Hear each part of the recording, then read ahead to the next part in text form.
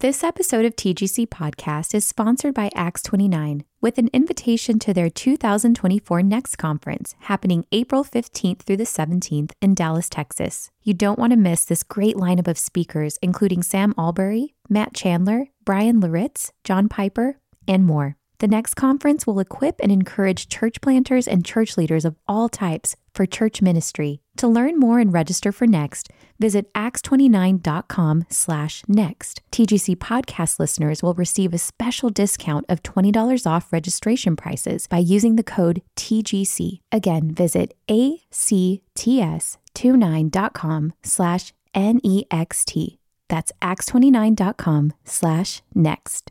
This episode of TGC Podcast is brought to you by the Good Book Company, publisher of 12 Things God Can't Do by Nick Tucker. We tend to think about what God can do, but this book explores 12 things that God can't do to show us aspects of his nature and character which we can embrace with relief and celebrate with joy. Enter the promo code 12things to get 25% off at thegoodbook.com.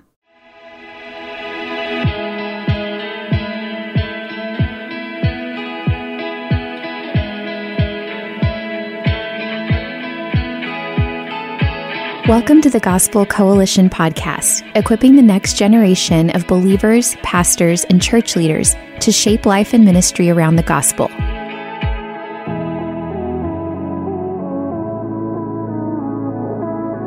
Today, you'll hear a message from Juan Sanchez. This message was originally delivered at TGC's 2021 National Conference.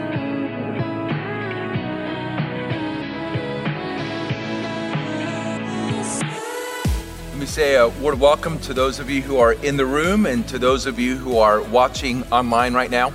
My name is Juan Sanchez. I'm the senior pastor of High Point Baptist Church in Austin, Texas. And I'm also a member of the Gospel Coalition Council. And it's a pleasure to be here with you. And we're going to work through some things really fast. So buckle your seatbelts. We're going to go through some scriptures. I want to establish some foundations and then end up talking about some practical steps that we can take in the church. Let's go to the Lord in prayer and ask for the Spirit's help. Father in heaven, we thank you for this time. Thank you for allowing us to gather. For those of us who have been able to gather in person, what a great joy and privilege to gather as brothers and sisters in Christ, singing praises to our Lord and hearing the word of God preached.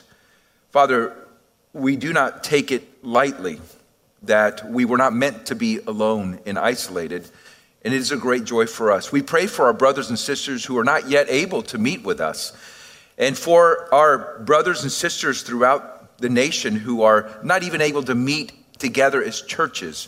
Father, would you eradicate this virus?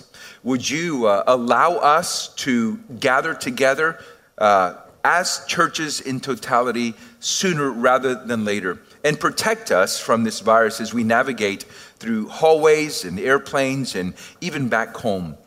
Our Lord, our God, now give us grace to understand your word and to think about your design for leadership in the church. In Jesus' name we pray. Amen. So once again, welcome. I want to talk about developing leaders in the church, and where I want to land is what I call the leadership formula. I wrote a book detailing all this and how we think through this at our church. I think it might be at the bookstore, but I'm going to run through some things really fast because I've done a lot of work in there. But what I want to talk about is first of all, the pattern of leadership in the scripture. When I came to High Point Baptist Church almost 16 years ago now, I remember meeting with the elders, and in the interview process, they asked me, what would be your greatest concern about High Point Baptist Church? And my response to them was, my greatest concern is in this room. My greatest concern is the elders. How the elders go, so will the church. Also, if we're united in heart and mind and vision and voice, it won't matter what crises are happening in the congregation. We can lead them through it.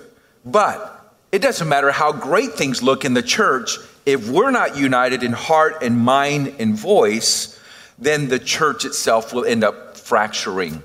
And we see this in the scriptures, don't we? We see how as Israel's king went, so did Israel. When they had good kings, they did well. When they had poor kings, they did poorly. But the pattern of leadership, I think, is established in Genesis 1. We're going to go to a lot of scriptures, and I'm not going to comment on all of them. I might just highlight some of them. But I do want to start out by reading Genesis 1, 26 through 28.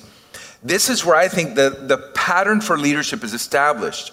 Then God said, "Let us make man in our image, after our likeness, and let them have dominion over the fish of the sea, and over the birds of the heavens, and over the livestock, and over all the earth, and over every creeping thing that creeps on the earth." So God created man in his own image. In the image of God, he created him. Male and female, he created them. And God blessed them. And God said to them, "Be fruitful and multiply and fill the earth and subdue it, and have dominion over the fish of the sea and over the birds of the heavens and over every living thing that moves on the earth." Now, there's a lot to unpack as far as the image of God. But my point is just simply this. God created us as his image. We are God's representative rulers on the earth, male and female. We are equal as image bearers, but we have distinct roles. As we see in Genesis 2, the man was created first, and the woman was created to help the man. And God's original intention from the very beginning was to show his rule and his reign through humanity, through a faithful humanity who would reproduce the image of God and spread it until the whole earth was filled with the glory of God. And that's what we see here, isn't it? And what we see is God's image. I would just kind of highlight a number of things that the image entails. Number one, it entails sonship. Number two, it entails priesthood. In Genesis 2, we realize that the man was created and placed in the garden to guard it and to keep it. That's priestly language. That's what the priests did. They kept guard in the presence of God, the tabernacle and the sanctuary. So sonship, priestship, but also kingship. And so I think the pattern that we see here is that God had created humanity for the purpose of sonship, kingship, and priesthood in a covenant relationship for the purpose of mission. And so that's what we see here, that the leadership pattern here is male and female equality as image bearers, but male leadership and female help. We see that in the marital relationship, don't we? But here's the point where I want to go with this. The point is the pattern is established here of a royal priesthood. And what we see is a series of, when there's sin, God does not give up on this. He brings another Adam. And so when there's sin runs rampant. God judges. He literally cleans the earth with water. And he starts with a new Adam, Noah. As sin increases in Genesis 11, God judges. He divides people and disperses them. What do we see? Abraham, a new Adam. And from Abraham, he creates Israel, which is a corporate Adam, Exodus 19, a royal priesthood, a holy people. And so this is the pattern that's established. God has designed from the very beginning to display his rule and reign through humanity, through a faithful, godly humanity that represents his rule over the earth. The leadership problem is sin, isn't it? And in Genesis 3:16, we see this problem, particularly as it relates to the man and the woman. In verse 16, to the woman he said, "I will surely multiply your pain in childbearing, and pain you shall bring forth children. Your desire shall be contrary to your husband, but he shall rule over you." And so what we see is this male-female relationship where there's equality as image, but distinction in roles that are complementary. We see now a desire for control, the man seeking to control and put the woman in her place, and the woman seeking to control and to drive the man. And this is not unique to male-female relationships, but the leadership problem is one of, I think, two extremes. I don't want to reduce it to that, but one extreme would be domination, tyranny, overbearing, and then the other extreme is passivity. So this is the leadership problem that we see in Scripture. And of course, in Genesis 3:15, we see the promise of good news that the woman will bear a child that will resolve the sin issue and crush the serpent's head. And we know that to be Jesus. And Jesus is the last Adam, right? He is the true son, the true priest, and the true king who establishes a new covenant and creates a people on the basis of this new covenant for the purpose of mission. And what is that mission? To reproduce the image of God until the whole earth is filled with the glory of God. Isn't that glorious? Just to think about how constant God is, how he's established patterns, and he is the one by his word who shows us. And so Jesus Christ died and rose again. He ascended to the right hand of the Father, and he has been given rule and authority over all things. He is King of kings and Lord of lords. And as a true image of the invisible God, Jesus is at work by his word and by his spirit to create this people, this new covenant people who are to reflect the image of God. Now, look at Ephesians 4:11 with me. And what I want you to see is that this Jesus, who is the true image of the invisible God, is creating a corporate Adam. Just as Israel was a corporate Adam, Jesus is creating a corporate Adam. What I mean by that, he's creating a royal priesthood, a people that represent his rule on the earth and that image him, that display who our God is, what he is like, what it's like to live under his rule.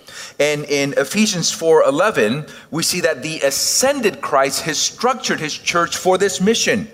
I'm going to pick up in verse 11. And he gave the apostles and prophets, they're the foundation of the church. They're the ones that have received the revelation of the Father that Jesus is the Christ. And evangelists, these are the ones that spread this gospel message, and the shepherds and teachers. Why? To equip the saints for the work of ministry, for building up of the body of Christ until we attain the unity of the faith and the knowledge of the Son of God, to mature manhood, to the measure of the stature of the fullness of Christ. You see what God is doing? The image wasn't lost in the fall, it was distorted. And in Christ, God is restoring the pattern. We are being transformed from one degree of glory to another into the image of Christ. The whole purpose of what we see here in Ephesians 4, the ministry of the word, is it goes out, it calls the dead to life, it gathers the elect, and it works to transform them to look more and more like Jesus. How do we do that? Verse 15, rather, speaking the truth in love, we are to grow up in every way into him who is the head, into Christ. So, all that to say that the mission hasn't changed. God is seeking to reproduce his image until the whole earth is filled with the glory of God. In Christ, through the preaching of the gospel, Jesus is building his church, gathering people and conforming them to his own image, to the image of God. And the ascended Christ has gifted the church shepherds by which he leads his church. The ascended Christ has also given us the qualifications for this kind of leadership. And so what we see is that, as Paul says to Timothy in 2 Timothy 2:2, he is to identify, he's to look for faithful men who are able to teach others also. And in the New Testament, that able to teach others also is like a key phrase that indicates pastors, eldership. And so we have some qualifications here. In 1 Timothy 3, and I'll trust you to go through this on your own because our time is running quickly, but I want you to notice in 1 Timothy 3, 1-7, the Bible emphasizes character over competency and over charisma. The Bible emphasizes character over competency or charisma. Again, let me just read 1 Timothy 3, 1-7. And I want you to listen. Just listen as I read for the emphasis on character. The saying is trustworthy. If anyone aspires to the office of overseer, he desires a noble task. Therefore, an overseer must be above reproach, the husband of one wife, sober-minded, self-controlled, respectable, hospitable, able to teach. There's that phrase that distinguishes elders or pastors from deacons. Not a drunkard, not violent, but gentle, not quarrelsome, not a lover of money. He must manage his own household well with all dignity, keeping his children submissive. For if someone does not know how to manage his own household, how will he care for God's church? He must not be a recent convert, or he may become puffed up with conceit and fall into the condemnation of the devil. Moreover, he must be well thought of by outsiders, so that he may not fall into disgrace, into a snare of the devil. So notice how the Bible emphasizes character over competency or charisma. And we saw this back with David, right? When David was anointed. You know, little David, his brothers are passed over, and God tells Samuel, man looks on the outward appearance, but God looks on the heart. One of the great dangers that we see throughout ministry and the moral failures and the ministry crises that we see throughout evangelicalism, you have to wonder if competency or charisma was elevated over character. And so it's important as we think about raising the next generation of leaders that we don't fall prey to the danger or the trap of being impressed with sparkly speech or magnetic personalities, and we pass over character. But secondly, not just character, conviction. Leaders must be convictional. Beware of sentimentalism or the fear of man. What I mean by sentimentalism is something that on the outside appears like love, but is missing truth. We must speak the truth in love. We must lead with love and truth. We cannot separate love and truth. But the fear of man is a terrible thing in leadership, and we all probably struggle with it. But we want to raise up leaders that are people of conviction. In fact, look at Titus 1. Titus 1, 9 through 16. He must hold firm to the trustworthy word as taught. There must be a knowledge of Scripture. There must be an understanding of Scripture, an ability to apply Scripture to difficult situations and to hold firm to it, so that purpose, he may be able to give instruction in sound doctrine. That's the positive aspect, but also to rebuke those who contradict it. So our leaders within the church must be people of conviction. And as we're raising leaders and church planters and pastors, they must be men of conviction, not men who are tossed about by every wind of doctrine or by every cultural wind. They must be able to stand firm and hold firm in the faith. So character, secondly, conviction, but thirdly, care. It's important that leaders care for the congregation. I take this from 1 Peter 5. In 1 Peter 5:1, Peter says it this way. So I exhort the elders among you as a fellow elder and a witness of the sufferings of Christ, as well as a partaker in the glory that is going to be revealed. Shepherd the flock of God that is among you. Let me just say a word. Raise your hand if you're a pastor. Are you okay? Great, wonderful. Brothers, let me just say a word of encouragement to you. Pastor the church God has called you to, not the church you wish he had called you to, right? Don't pastor Mark Dever's church. Don't pastor John Piper's church. Don't pastor John MacArthur's church. Pastor the flock of God among you.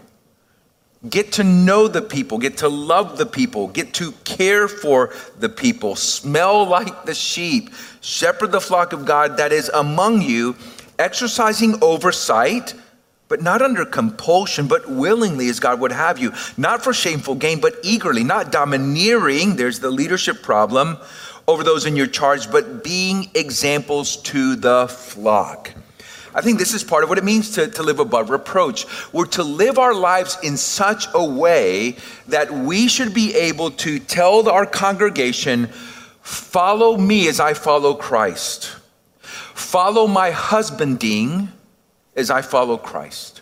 Follow my parenting as I follow Christ. Follow my walk as I follow Christ. We're to live our lives in such a way that we live as examples. And when the chief shepherd appears, you will receive the unfading crown of glory. One of the things that's important for us as we look out in the congregation for what we call elder trajectory guys is we want to make sure that we're identifying guys that love the church. One of the indications they love the church is they actually gather with us. They actually gather with the church when we gather. One of the other indicators that they love the church and they care for the church, on their own, they don't need a title, but they're discipling other men. They're caring for members in the congregation. They love the widows and they love the senior adults. They love the young people. They're going out of their way to encourage other people. And it's important for us to see that as we're trying to identify elder trajectory guys, that we want to see them eldering before they're actually named as elders. And then this becomes a key component, that they're actually caring for the church of Christ. And then number 4, competency. So the Bible emphasizes character over competency, but it doesn't completely discount competency, right? And the competency piece, what I mean by that is able to teach. That's the key phrase that we find in Scripture. But I want to take you to 2 Timothy 2, 24 through 26. Because there's also a manner in which we're to teach. 2 Timothy 2, beginning of verse 24, Paul says it this way, and the Lord's servant, I think he's talking about, again, pastors here, the Lord's servant must not be quarrelsome, but kind to everyone, able to teach. There you see that phrase? When you see that phrase, I take Paul to be talking about elders or pastors or bishops. Those 3 titles are interchanged, used interchangeably in Scripture. Able to teach, patiently enduring evil, correcting his opponents with gentleness. God may perhaps grant them repentance, leading to a knowledge of the truth, and they may come to their senses and escape from the snare of the devil after being captured by him to do his will. Now, later in the 3rd chapter, Paul's going to warn to avoid such men who are always learning but never able to arrive at the knowledge of the truth. So this is the dilemma of leadership, isn't it? We have to be patient. We have to be kind, compassionate. We have to shepherd that God may lead some to repentance.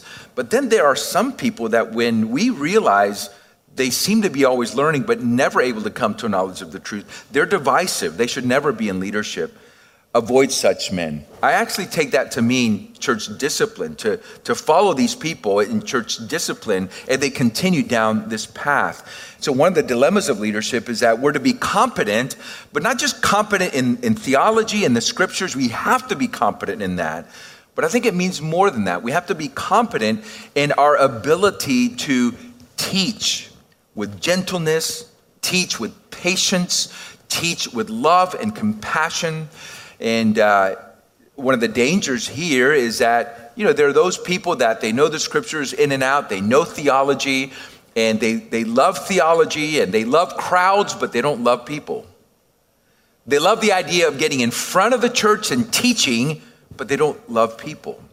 And so what we see from Scripture is this idea of the qualifications are character, conviction, care, competency. Now, here's what I would propose to you. Look at 1 Timothy 5, 22 through 25. Here's what I would propose to you. These qualities, character, conviction, care, and competency, are to be observed over time. Now, Paul's already warned us of this, right? Don't elevate someone as a young convert. But I think there's more to be said than just that. Here's my argument for slow processes in elevating people to leadership. 1 Timothy 5, beginning verse 22, Do not be hasty in the laying on of hands, nor take part in the sins of others. Keep yourself pure. I'm going to skip to verse 24. The sins of some people are conspicuous, going before them to judgment, but the sins of others appear later. Received a call one time from a pastor in town, and he gave me a call, and it is a new church plant. They were somewhat fragile. He said, "Hey, Juan, I just met with this guy, and he will either be an amazing elder or a wolf, and I don't know which, so I'm sending him to your church." And I said, "Well, thanks a lot." And the man came the very first Sunday, shook my hand, and the words out of his mouth after his name, "I want to be an elder." He had a desire, and we didn't discount that. In fact, we sought to be patient with him, but the slow processes over time reveal the fact that he was in love with the idea of teaching and preaching, actually just preaching. And he just wanted a platform to preach. And he didn't really want to care for the flock. So my fellow brothers, let me just encourage you to take advantage of slow processes. Slow processes will eventually reveal sin that's not present there, but also slow processes reveal good things too. Look at the rest, verse 25. So also good works are conspicuous, and even those that are not cannot remain hidden. So, let me give you the leadership formula. Here it is. Character plus conviction plus care plus competency over time equals credibility. Okay, this is not, I just take this right from Scripture, and we've put this in this kind of formula. It's not a mathematical formula. If you're one of those that it must be mathematical, then you can do it this way. Character plus conviction plus care plus competency, put that in a parentheses, and then multiply that by time, and that equals credibility. I'm a music undergraduate, not a math. I avoided math with every fiber of my being, but if you're one of those people, you can rewrite it that way. But here's the point. As we think about identifying leaders in the church and raising up the next generation of leaders in the church, we have to maintain true to Scripture that emphasizes character over competency and charisma. We want men of conviction that know the word, but are also able to teach it and to rebuke. But we want men who love the church and that are able to teach. Faithful men who are able to teach. That's what Paul says in 2 Timothy 2:2. And observed over time, that equals credibility. So here's how it should look like. This is what it looks like in our church. By the time that we present a candidate for eldership to the congregation, they should be willing to say, "Oh, of course, that makes perfect sense." Because the congregation has been observing over time. So how do we do that? How do we leave a legacy, leadership legacy, as Paul urges Timothy in 2 Timothy 2:2? Let me give you 7 practical ways to do this. These are not magical. They're not the only ways. These are just some helpful ways, I think. You could probably add to them or tweak these or make these better. Mark Dever in the book Discipling has, I can't remember if it's the last chapter, an appendix on raising up leaders. He has some similar points. So here are the ones that I want to give you. Number 1, model faithful, loving, biblical leadership and authority in the church. By your leadership, lead by example. Model faithful, biblical, loving leadership and authority. Remember the leadership problem? Either domineering, controlling, or passive. We want to show our congregation that authority is a good thing. One of the things that I think this last year has caused, and maybe you sense it in your churches, one of the things that I think this last year has caused for congregations, it has created a culture of suspicion of authority. We're suspicious of governing authorities. We're suspicious of medical authorities. And that culture of suspicion of authority has crept into the church. One of the ways that we fight that is by modeling faithful, loving, biblical leadership, not domineering, loving, by example, willing. And so that's number one. Number two, I'll move here a little bit more quickly. Cultivate a culture of discipleship. Cultivate a culture of discipleship. One of the things that you see about the qualifications of an elder is that there's nothing extraordinary. There really is nothing extraordinary about the qualifications of elders. Basically, it's to be a faithful Christian, to live above reproach, and to be competent to teach. So that competency to teach is what distinguishes the office of elder from the office of deacon. Otherwise, it's virtually the same kind of character, conviction, care, and competency in other ways, but that ability to teach is what distinguishes elders from deacons. And so we want to cultivate a culture of discipleship.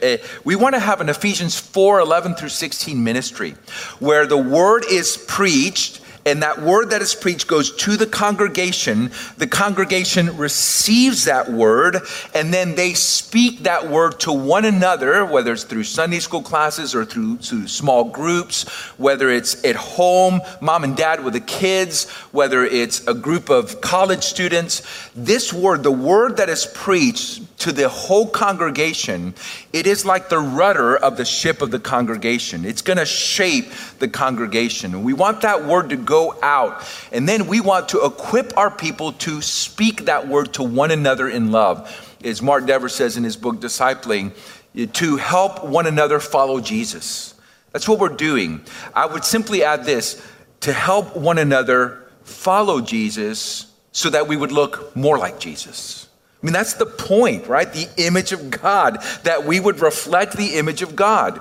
So we want to develop a culture where discipleship is normal. People are getting together individually, one-on-one, in small groups, however you do that. And that book, Discipling, I would highly recommend that you pick up a copy. It's like a practical handbook to develop a culture of discipleship in the church. Number three, always, always, always have your radar on for potential leaders.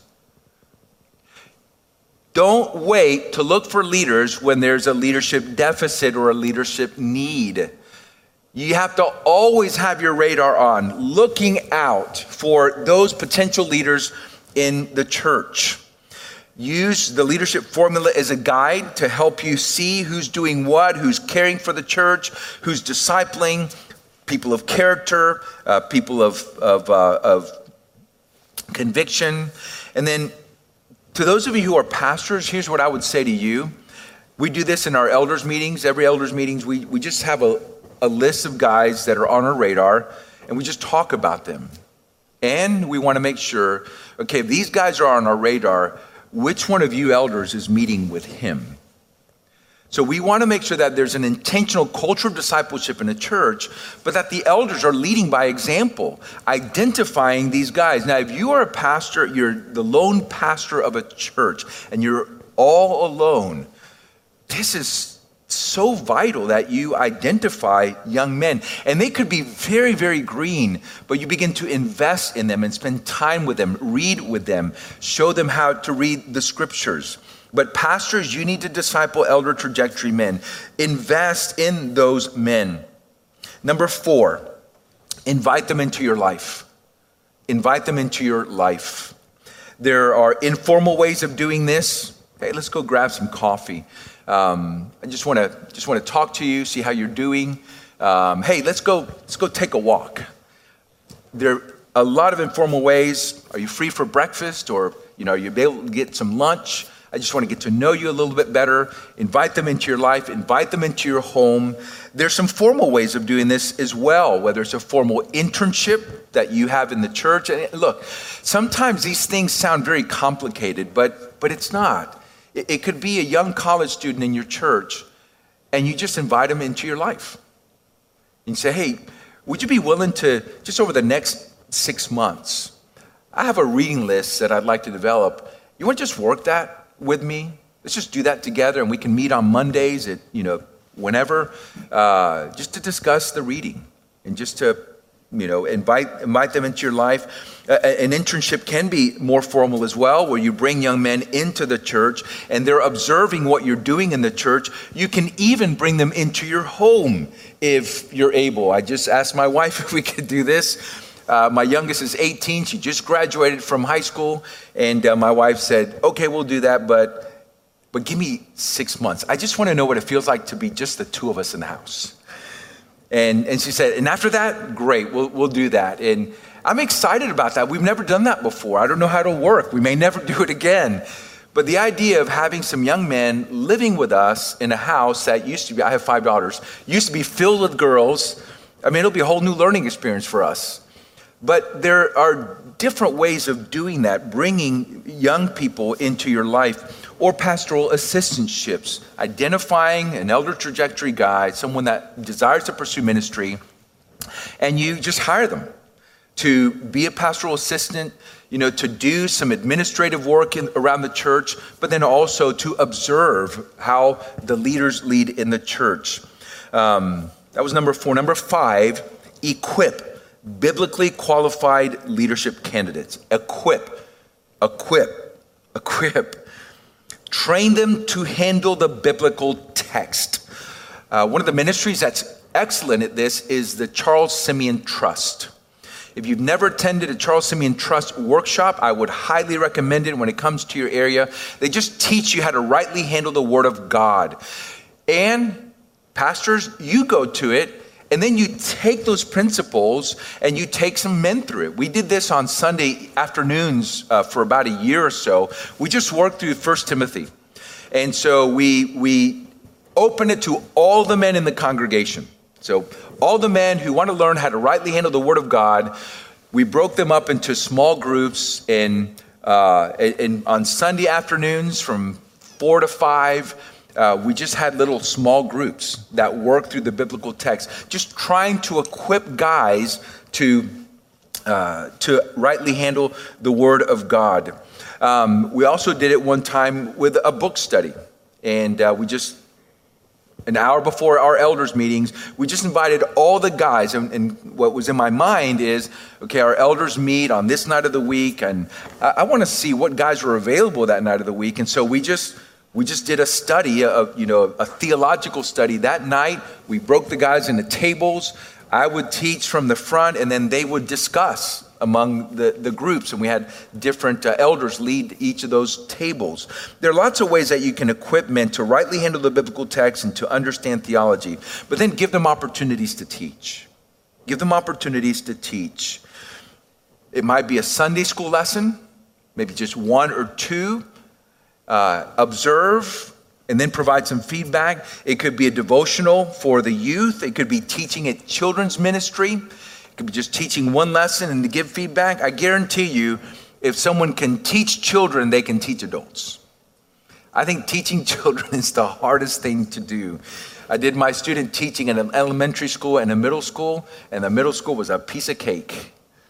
But those children require your attention the whole time. And so just expose the people that you're training to these opportunities. It could be a Sunday evening devotional.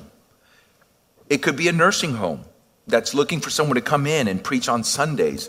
I mean, there's a variety of opportunities. One of the things that one pastor does is he calls up the funeral home and says, look, if you ever have someone that doesn't have a pastor, let me know and we'll provide someone to preach that funeral. So just be creative in the different opportunities that you can expose people to. And then observe and give feedback. Observe and give feedback. This cultivates a culture of humility when you give godly encouragement and receive godly encouragement, and when you give godly criticism and receive godly criticism. You know, I think one of the missing factors in churches and in church leadership is the ability to give godly criticism and to receive godly criticism. You know, too many people are just crushed by any kind of negative critique. And if all we do is pat people on the back, we're actually not helping them grow and mature. And so we need to learn how to give godly encouragement, how to receive godly encouragement ourselves, and how to give godly criticism and to receive godly criticism ourselves. And the way to do that, pastors, is to you be the example. Maybe have a group of people talk about the service and then talk about your sermon, and you're sitting there or standing there or whatever, and everyone's talking about the sermon, offering you critique, and you're receiving it well, receiving it in a godly way. You're not defending yourself. You're not responding. You just say, thank you. Thank you for that. That's helpful. Or I didn't realize that. So, number 6. Delegate responsibilities. You have to trust and give people opportunities for leadership to be exercised. And this requires risk. It's the same in parenting, isn't it? What we want to do is we want to create an environment where it is safe to fail, where it is safe to fall on your face, where it is safe to give a devotional and completely miss the point and say, hey, brother, thank you for your effort. Now, can I share with you what this text is about? Or just ask questions. Okay, how did you arrive at that point? And just slowly shepherd. But we have to delegate. We have to give authority away. We have to give away our leadership and our authority when possible and be willing to take risks. And then, number 7, affirm or send out biblical leaders. Either affirm in your congregation or send out from your congregation faithful men who are able to teach others also. This has to be a regular activity in the life of the church. You want to continually raise up leaders in order to leave a gospel legacy. One of the things that I've told our congregation from the very beginning is just the reality that I'm preparing High Point for life after Juan. Okay, you don't need Juan to be here forever, but I want them to be prepared for life after Juan. One of the ways that I do that is I bring preachers to come in and preach in my place. In the month of July, we have a July preaching series where we just bring guys that are much better preachers than I am, so that the congregation can realize, okay, Juan's okay, he's good, but he's faithful and he's able to teach, so we'll keep him. The idea is we don't want to create a dependency upon us. A sign of poor leadership is that when you leave, the things deteriorate and fall apart. Some people like that, but the reality is we have not prepared our people. If when we leave, they don't know what to do. So we have to continually raise up leaders to leave a gospel legacy, because this was Paul's concern. As he writes 2 Timothy, his life was done. His ministry was over. He had run the race. And he's telling Timothy, you got to pass this on to others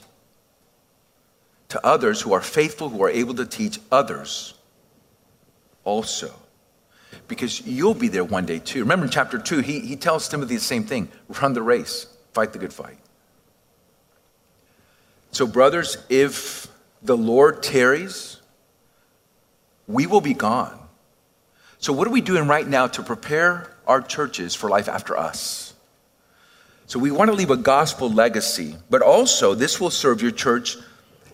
It will serve other churches as well, because sometimes the Lord moves elders, right?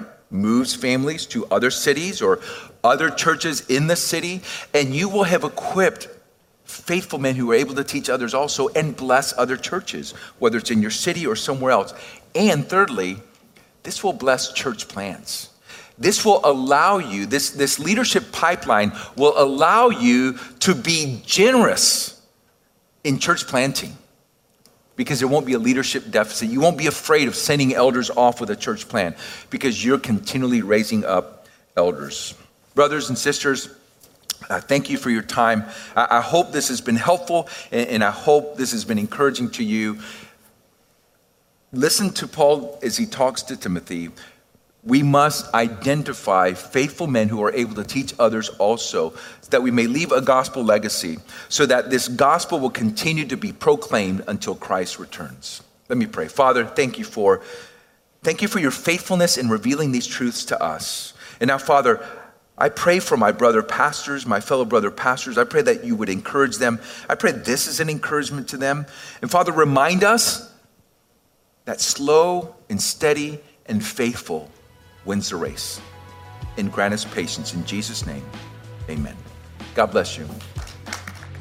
Thanks for listening to today's episode of the Gospel Coalition podcast. Check out more gospel-centered resources at thegospelcoalition.org.